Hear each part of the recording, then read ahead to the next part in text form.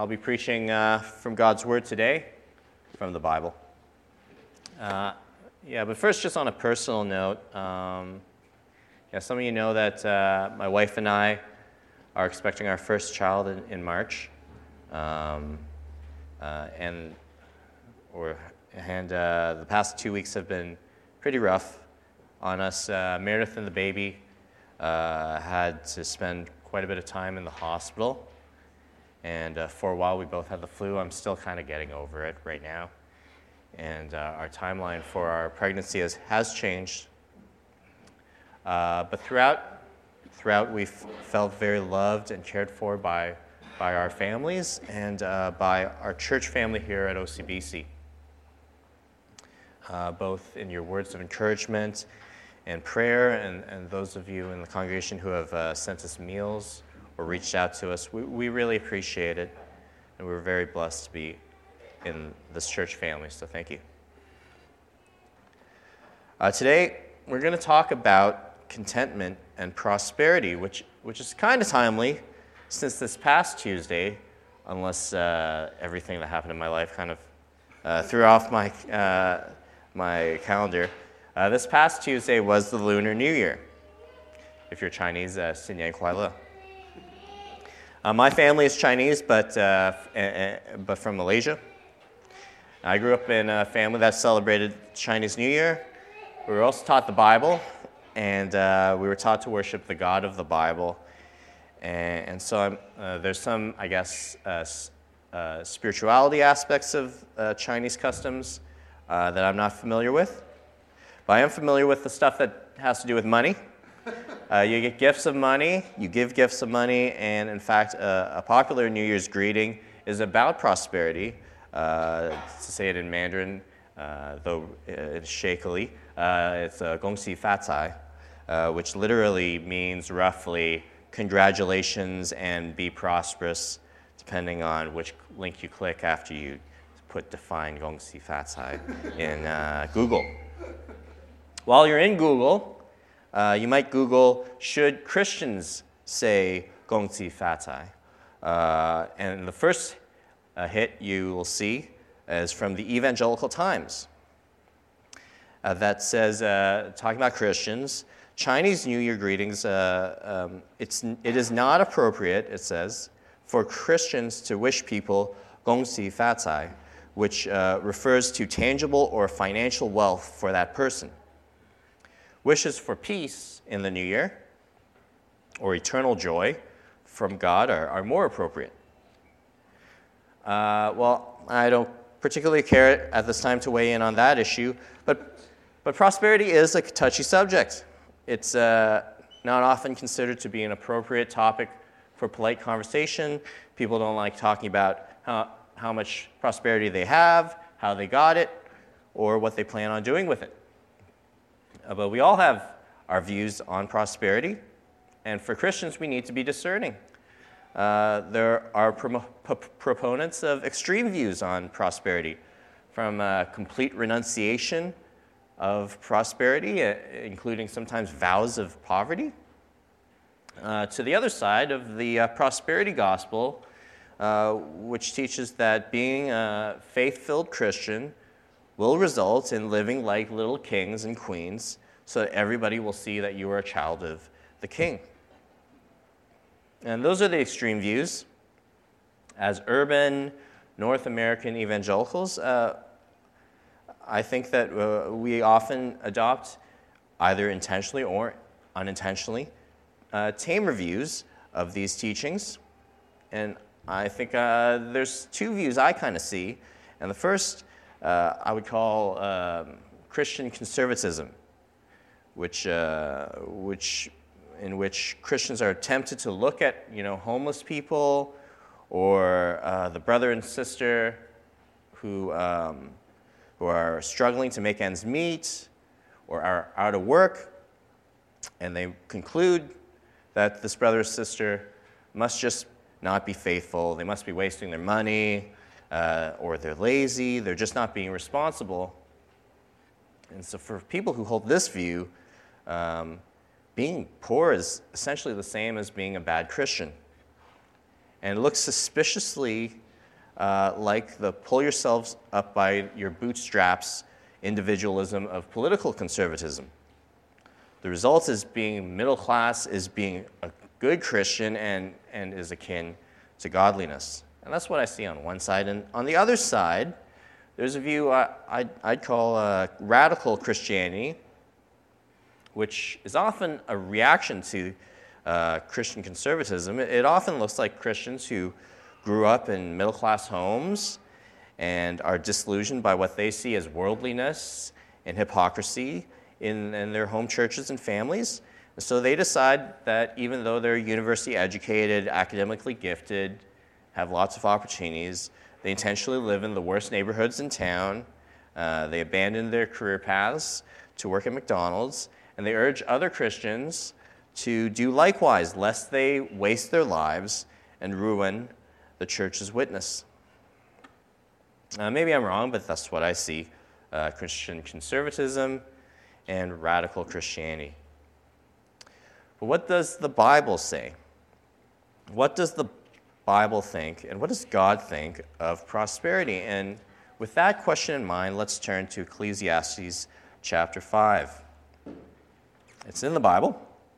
If you got a Bible and you probably turn somewhere in the middle, you'll probably hit Psalms, and there's Proverbs and Ecclesiastes. If you've got a Pew Bible, it's on page 555. 555, and we're reading from chapter 5, verse 8 to 20. Verse 8 says, this is the word of the Lord, "If you see in a province the oppression of the poor and the violation of justice and righteousness, do not be amazed at the matter, for the high official is watched by a higher, and there are yet higher ones over them. But this is a gain for the land in every way, a king committed to cultivated fields. He who loves money will not be satisfied with money, nor he who loves wealth with his income. This also is vanity. When goods increase, they increase who eat them. And what advantage has their owner but to see them with his eyes? Sweet is the sleep of a laborer, whether he eats little or much. But the full stomach of the rich will not let him sleep.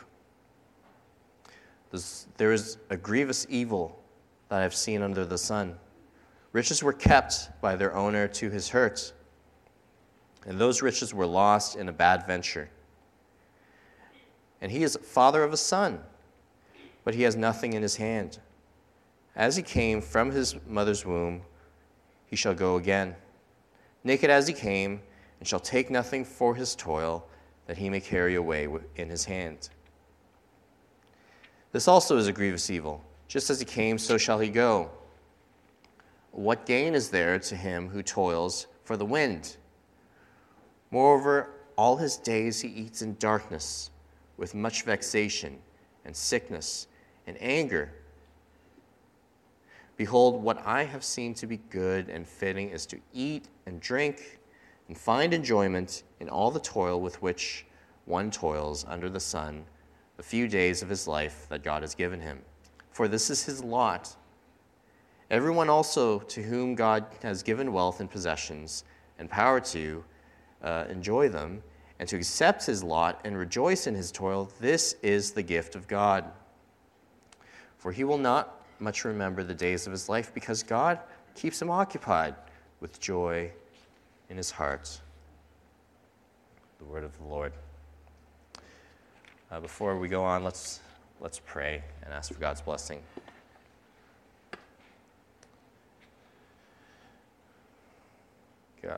God in heaven, Heavenly Father, we're prone to want to hear rules, to live according to our own traditions, to want to justify ourselves. We find it hard to submit instead to your word, to call out to you for wisdom, and to sit under your sovereign plan. And so we ask that you would use this time, Lord. May we come to you in worship. May we submit to your word, and may you show us Christ and fill us with your Holy Spirit. Lord, we pray that you would protect us from error and help us to understand and be willing to surrender to your will today. We pray this in Jesus' name. Amen. The topics today are prosperity, greed, contentment, and stewardship. Prosperity, greed, contentment, and stewardship. But first, I just want to define our terms. When I'm going to be using the word prosperity today, I'm talking about material prosperity in this world. The things that Solomon refers to in verse 19, where he says, everyone also to whom God has given wealth and possessions and power to enjoy them. So roughly wealth, possessions, and power. That's what I'm going to be referring to when I talk about prosperity. And when I use the word greed, I mean the selfish desire and pursuit of prosperity for its own sake. A love of prosperity over a love of God and a love of others. That's what I mean by greed. And when I speak of contentment, what I'm referring to is what Solomon talks about in verse 18, where he says, "Behold, what I have seen to be good and fitting is to eat and drink and find enjoyment in all the toil with which one toils under the sun the few days of his life that God has given him, for this is his lot." So finding joy in the lot that God has given you, that's what I mean by contentment. And finally, when I talk about stewardship, I'm talking about being faithful with the gifts that God has given you. The idea is that when God gives gifts, he's entrusting them to us so that we can be faithful with them. So that's what I mean by stewardship. So those are the terms today: prosperity, greed, contentment, and stewardship. And what I see in this passage is that Solomon does not condemn prosperity, but condemns greed. Greed is bad. Prosperity itself is not bad, but is in fact a gift from God, and so we should find contentment and practice stewardship. Again, greed is bad. Prosperity is a gift from God, and so we should find contentment and practice stewardship. So now let's look at the passage. We're in the book of Ecclesiastes, and to summarize what we've looked at in the past weeks, in this book, Solomon takes a really hard look at the human condition.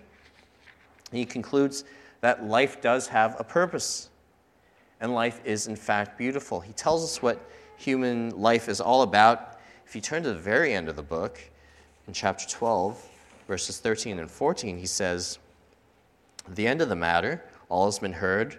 Fear God and keep his commandments, for this is the whole duty of man. For God will bring every deed into judgment with every secret thing, whether good or evil." God is judge and king, therefore fear God and keep his commandments. Trust and obey, and as the children's song goes, there's no other way to be happy in Jesus than to trust and obey. This is Solomon's point, and so far we've seen his reflections as he looks out at human existence and observes a lot of bad stuff. He sees that the world is often a sad place. Life is short, confusing, monotonous, often unsatisfying. And furthermore, humans are evil, and we indulge in injustice, oppression, and conflict. But life is also beautiful, and every season in life is a gift from God above. And even in the midst of evil, God is good. He tests the hearts of man, and he will judge wickedness. And this should lead us to worship. This should lead us to worship. The evil in this world and God's justice should drive us to put our faith in God, not in the things of this world, nor in ourselves. As it says in chapter 5, verse 7, right before our passage today, it says, "For when dreams increase and words grow many, there is vanity. but God is the one you must fear. Forget dreams, forget words, fear God. Listen and submit to him. That's been the fruit of Solomon's observations so far. And in our passage today, Solomon looks out at the greed of the world, and he gives us three pictures of greed. Three pictures. He sees power abused. He sees possessions consumed. Finally, he sees wealth hoarded and lost. So those are, again, our three pictures. Power abused, possessions consumed, and wealth hoarded and lost. And each picture shows the futility and the evil of greed, and also points us towards contentment and stewardship. And after these pictures, Solomon explicitly calls us to contentment. So let's start looking at each of these pictures. Picture number one is of power abused.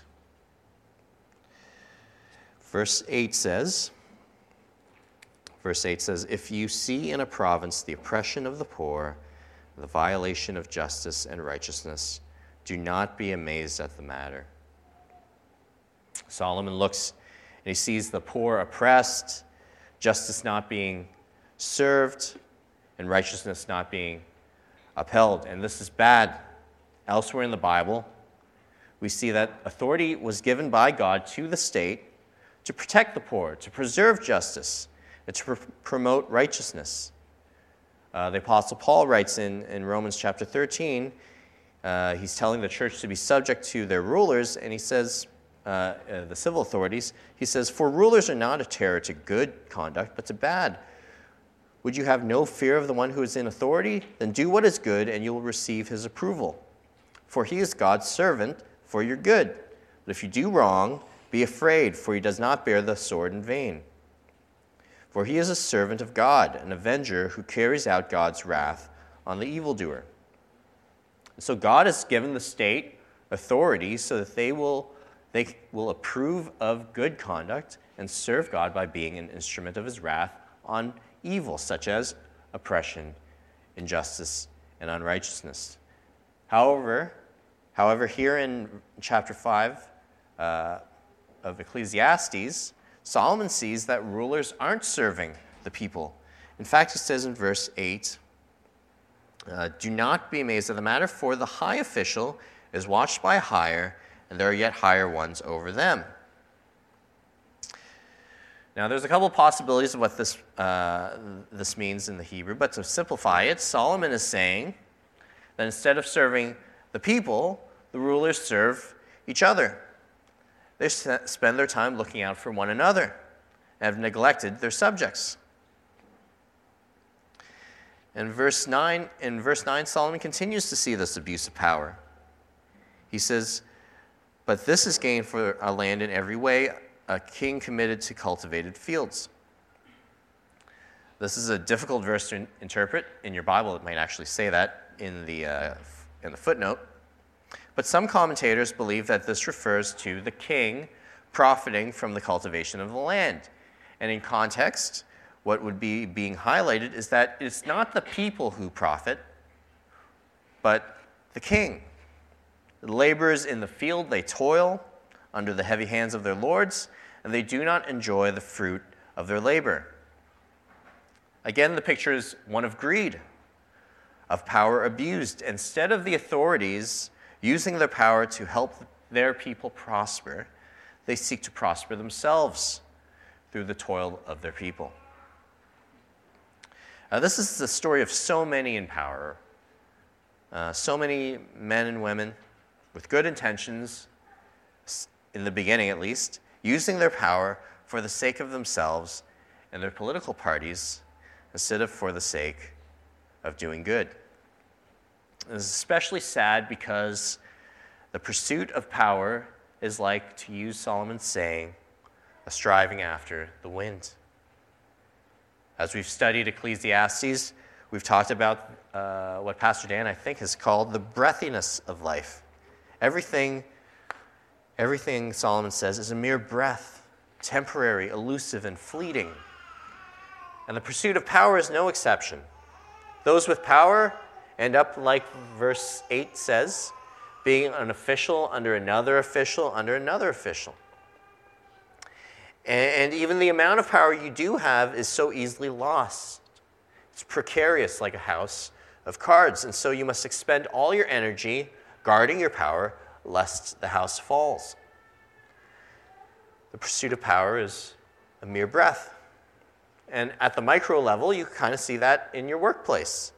Now, obviously, the power Solomon is talking about here is not really the same as being the team lead at your office, but the same greed and the same breathiness exists in our workplaces today. People jockeying for position, trying to get their dream job, and of course, even if they get it, they end up spending all their time protecting their position of authority and feeling threatened by those who take it away. They end up still experiencing the vapor-like quality of the greedy pursuit for power. And though we see this, and we see that greed is evil, power is not inherently bad. Power is not inherently bad. Jesus Christ showed us how to steward power. Being equal with God, he did not count equality with God a thing to be grasped, but he made himself nothing. Jesus chose to use his power to die on the cross as a substitute for the punishment for our sins, so that if we would believe in him, we would have eternal life. Jesus used his power to bless others. As a result, God has highly exalted him. He's been given all authority in heaven and on earth. He's the ultimate example of stewardship, and more than an example, Jesus is a savior. We are all greedy oppressors at heart by nature and deserve the just wrath of God. But thanks be to God that Jesus died to save sinners, and so the redeemed can repent of their sins and by faith follow Jesus' example, even enjoying whatever power they have been given, to use it for good, stewarding it as a gift from God. So may we look at the example of the humility of Jesus. May it cause us to repent of our own greed for power, to follow him by faith. So that was picture number one of power abused. And the second picture of greed is of possessions consumed. Possessions consumed. If you look at verse 10, it says, "He who loves money will not be satisfied with money, nor he who loves wealth with his income. This also is vanity." Solomon says greed for money is insatiable. It's never satisfied. Greed for money is like a mere breath. The satisfaction the greedy seek always eludes them. And then more specifically, if you turn to the next verse, Solomon starts talking about possessions, stuff. He says, "When goods increase, they increase who eat them."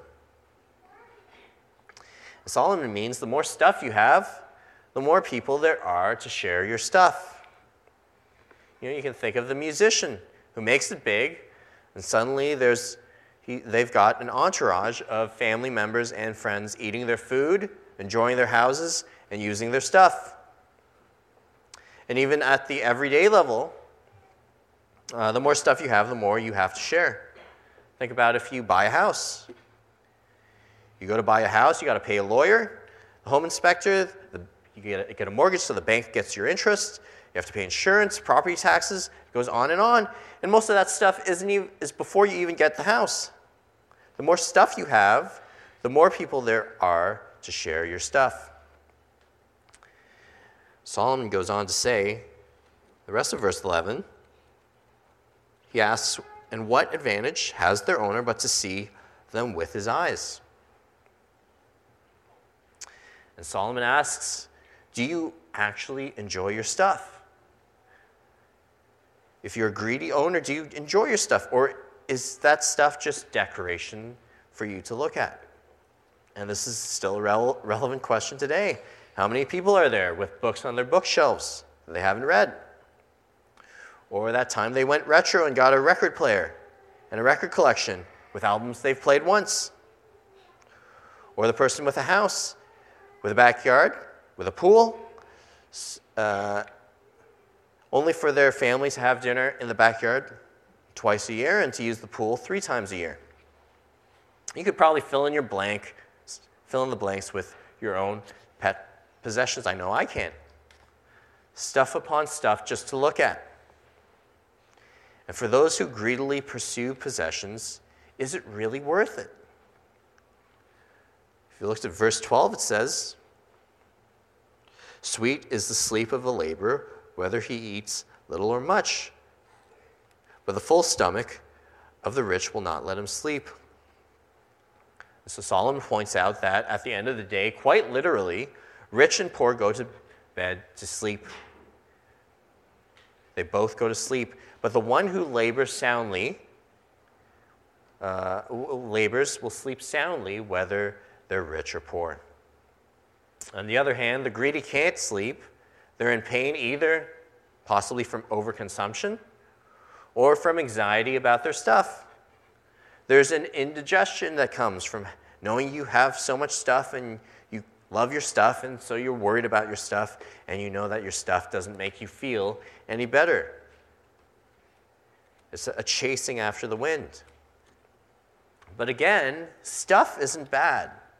Greed is bad. The car you drive can be a blessing to give your friends a ride home when it's cold. That backyard and that pool, they can be places where you invite your friends and family over for dinner and to enjoy time of friendship and fellowship. God gives us stuff, but he expects us to be faithful, which is too bad because we aren't by nature faithful. Greed is our default setting, so we need God's word to expose our sin, to reveal God who has given us everything we have, and furthermore has shown his generosity to those who believe by sending his Son to reconcile us to himself and to transform us into faithful stewards of the gifts that God has entrusted to us. May we forsake the greedy pursuit of possessions, and may God make us faithful stewards of his gifts. And that's the second picture of possessions consumed. And so we've seen power abused and possessions consumed, and the third picture is a picture of wealth hoarded and lost. And this third picture is all about money. It's hoarded and then it's lost. And if you look at verse 13, it says, "There is a grievous evil that I've seen under the sun. Riches were kept by their owner to his hurt." So we're seeing a picture of this rich man who in his greed keeps his money. He hoards it. And this hoarding is to the man's hurt. In the Hebrew, it's the same word for evil. And there's a number of things this might mean. It might mean that the guy had to do something evil to get the money, or it might mean that the hoarding itself was evil, or it might mean that the hoarding caused evil in the man's life. But in all of those cases, the case is that this man's greed was evil. His accumulation of great wealth for its own sake was evil. Not only was it evil, it ended very badly. We see in verse 14, it says, "And those riches were lost in a bad venture." Now, it's not clear what this bad venture was. In the Hebrew, it means something to the effect of evil business. If you have the New Living Translation, it paraphrases it, risky investments. And if you look at the New International Version, it paraphrases it misfortune. But it's unclear. We don't know why, but this rich man lost all of his money. He lost all of it. So much so that verse 14 goes on to say that, "And he is the father of a son, but he has nothing in his hand." For all the man's work, for all his gaining wealth and hoarding it, he has nothing to show for it, no inheritance to leave. Solomon elsewhere writes in the book of Proverbs that a good man leaves an inheritance to his children's children, but the sinner's wealth is laid up for the righteous. He says a good man leaves inheritance to his grandchildren. This man couldn't even leave anything to his son because of his greed. And when we are greedy, our money can so easily be lost. The greedy find that their pursuit of wealth is a chasing after the wind. It's also chasing after the wind in that it is a vain pursuit. Solomon continues by pointing out something that's true about the rich and the poor, those who manage their money well, and those who lose it all. He says in verse 15, he says, "And as he came from his mother's womb, he shall go again, naked as he came, and shall take nothing for his toil that he may carry away in his hand." Verse 16 says, "This is also a grievous evil. Just as he came, so shall he go.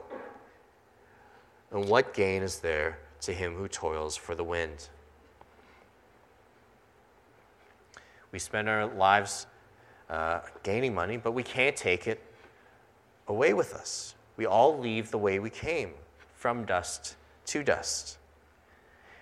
In the case of this man, this rich man who lost everything, Solomon writes that worse than this, his loss of money resulted in a life of frustration.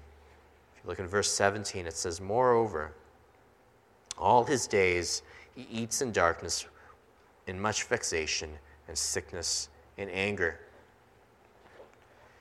The breathiness of this man's pursuit has led him into a place of anger and despair, and he has cursed himself to live his life in this place of despair all his days. Again, greed is evil. Greed is evil. But wealth itself is a gift from God. Wealth may not last in this life, but it can be used to bless others. It can be enjoyed to the glory of God and used to do good. But again, we need God to create in us hearts of generosity that reflect the generous heart of Jesus Christ, who gave his own life, that whoever believes in him shall not perish, but have eternal life. So to summarize of these three pictures, greed is bad.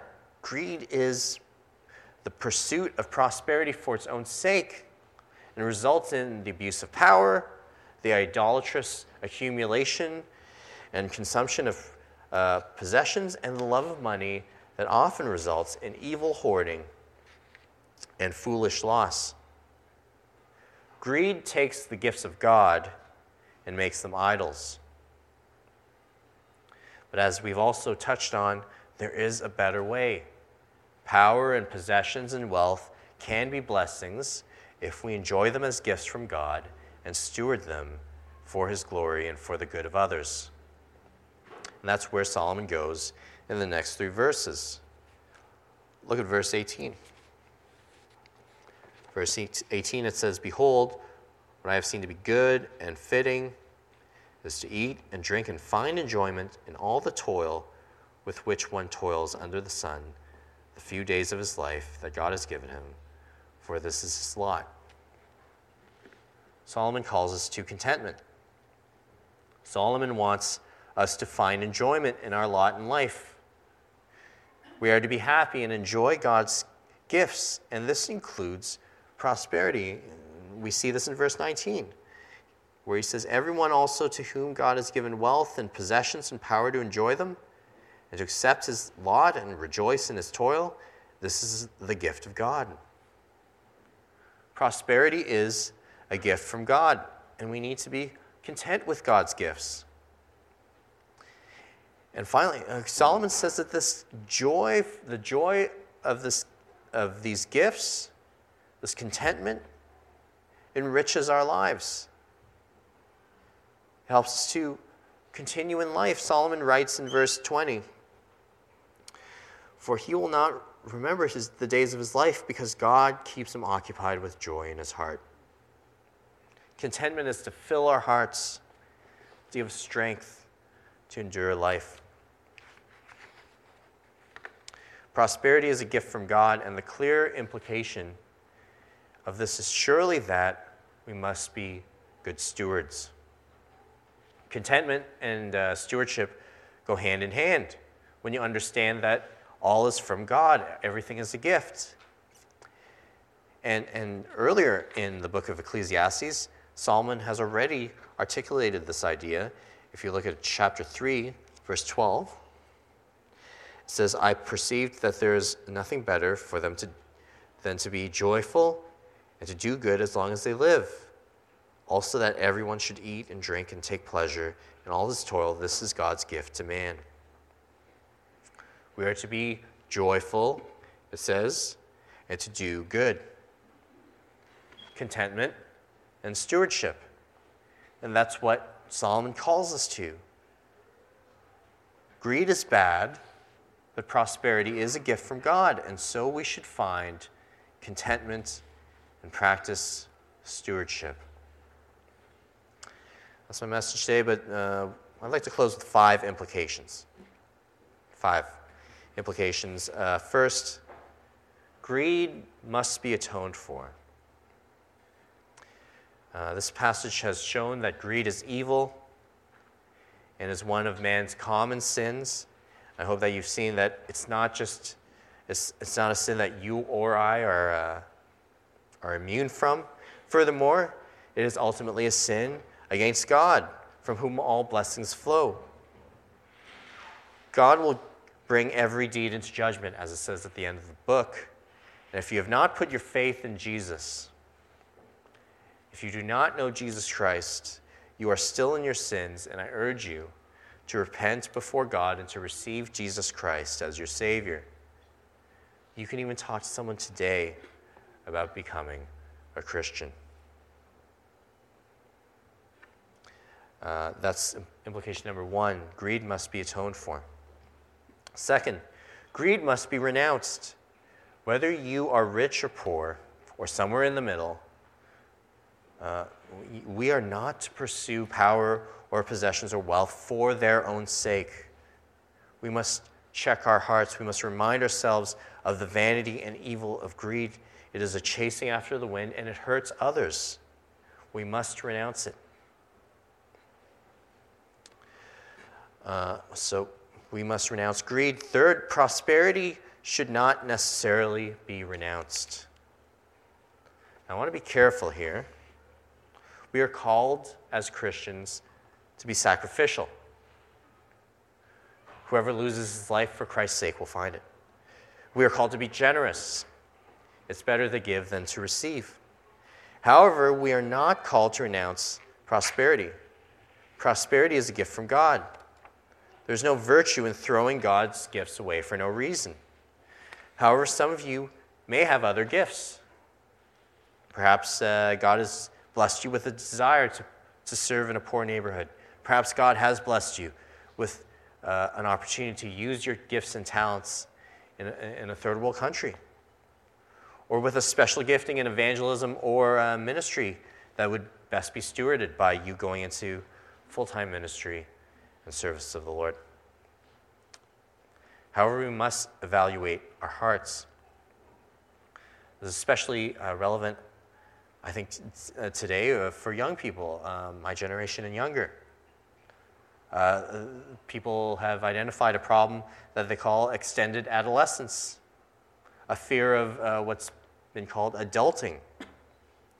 I think that manifests itself sometimes in the church with young people excusing themselves from using their gifts in ordinary jobs, getting ordinary paychecks, buying houses and cars, and they fear those things, so they baptize their fear with the language of being radical.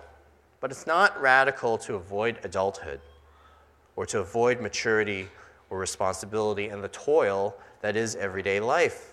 Solomon writes that we are to take pleasure in all our toil. Life is toil, And life is stewardship, and we must beware of the error of self-righteously renouncing God's gifts. So we must not necessarily renounce prosperity. Fourth, prosperity must be understood as a gift, not simply a wage. God gives gifts in varying measures, which means that some Christians will be more prosperous than others, even if they are equally faithful and responsible and mature. We do not help our brothers and sisters pursue contentment by judging them based on their prosperity. Some of our Christian brothers and sisters will be poor, and they will need our help. And we must not just buy in completely to the premise of political conservatism that everyone who is poor is probably just irresponsible. And fifth and lastly, prosperity must be stewarded faithfully. Many in our congregation have been gifted with prosperity, including wealth, possessions, and power, and we ought to be good stewards of those gifts. The Apostle Paul teaches Timothy to teach the rich.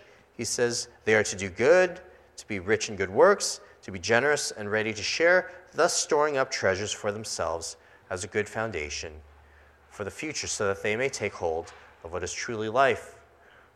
So for those of you who are prosperous, I urge you to reflect and to check your own life and your own heart to see how you may enjoy your prosperity, but also use it to do good, to glorify the name of Jesus Christ. Before we continue our time of worship, I'm going to pray. So let's pray.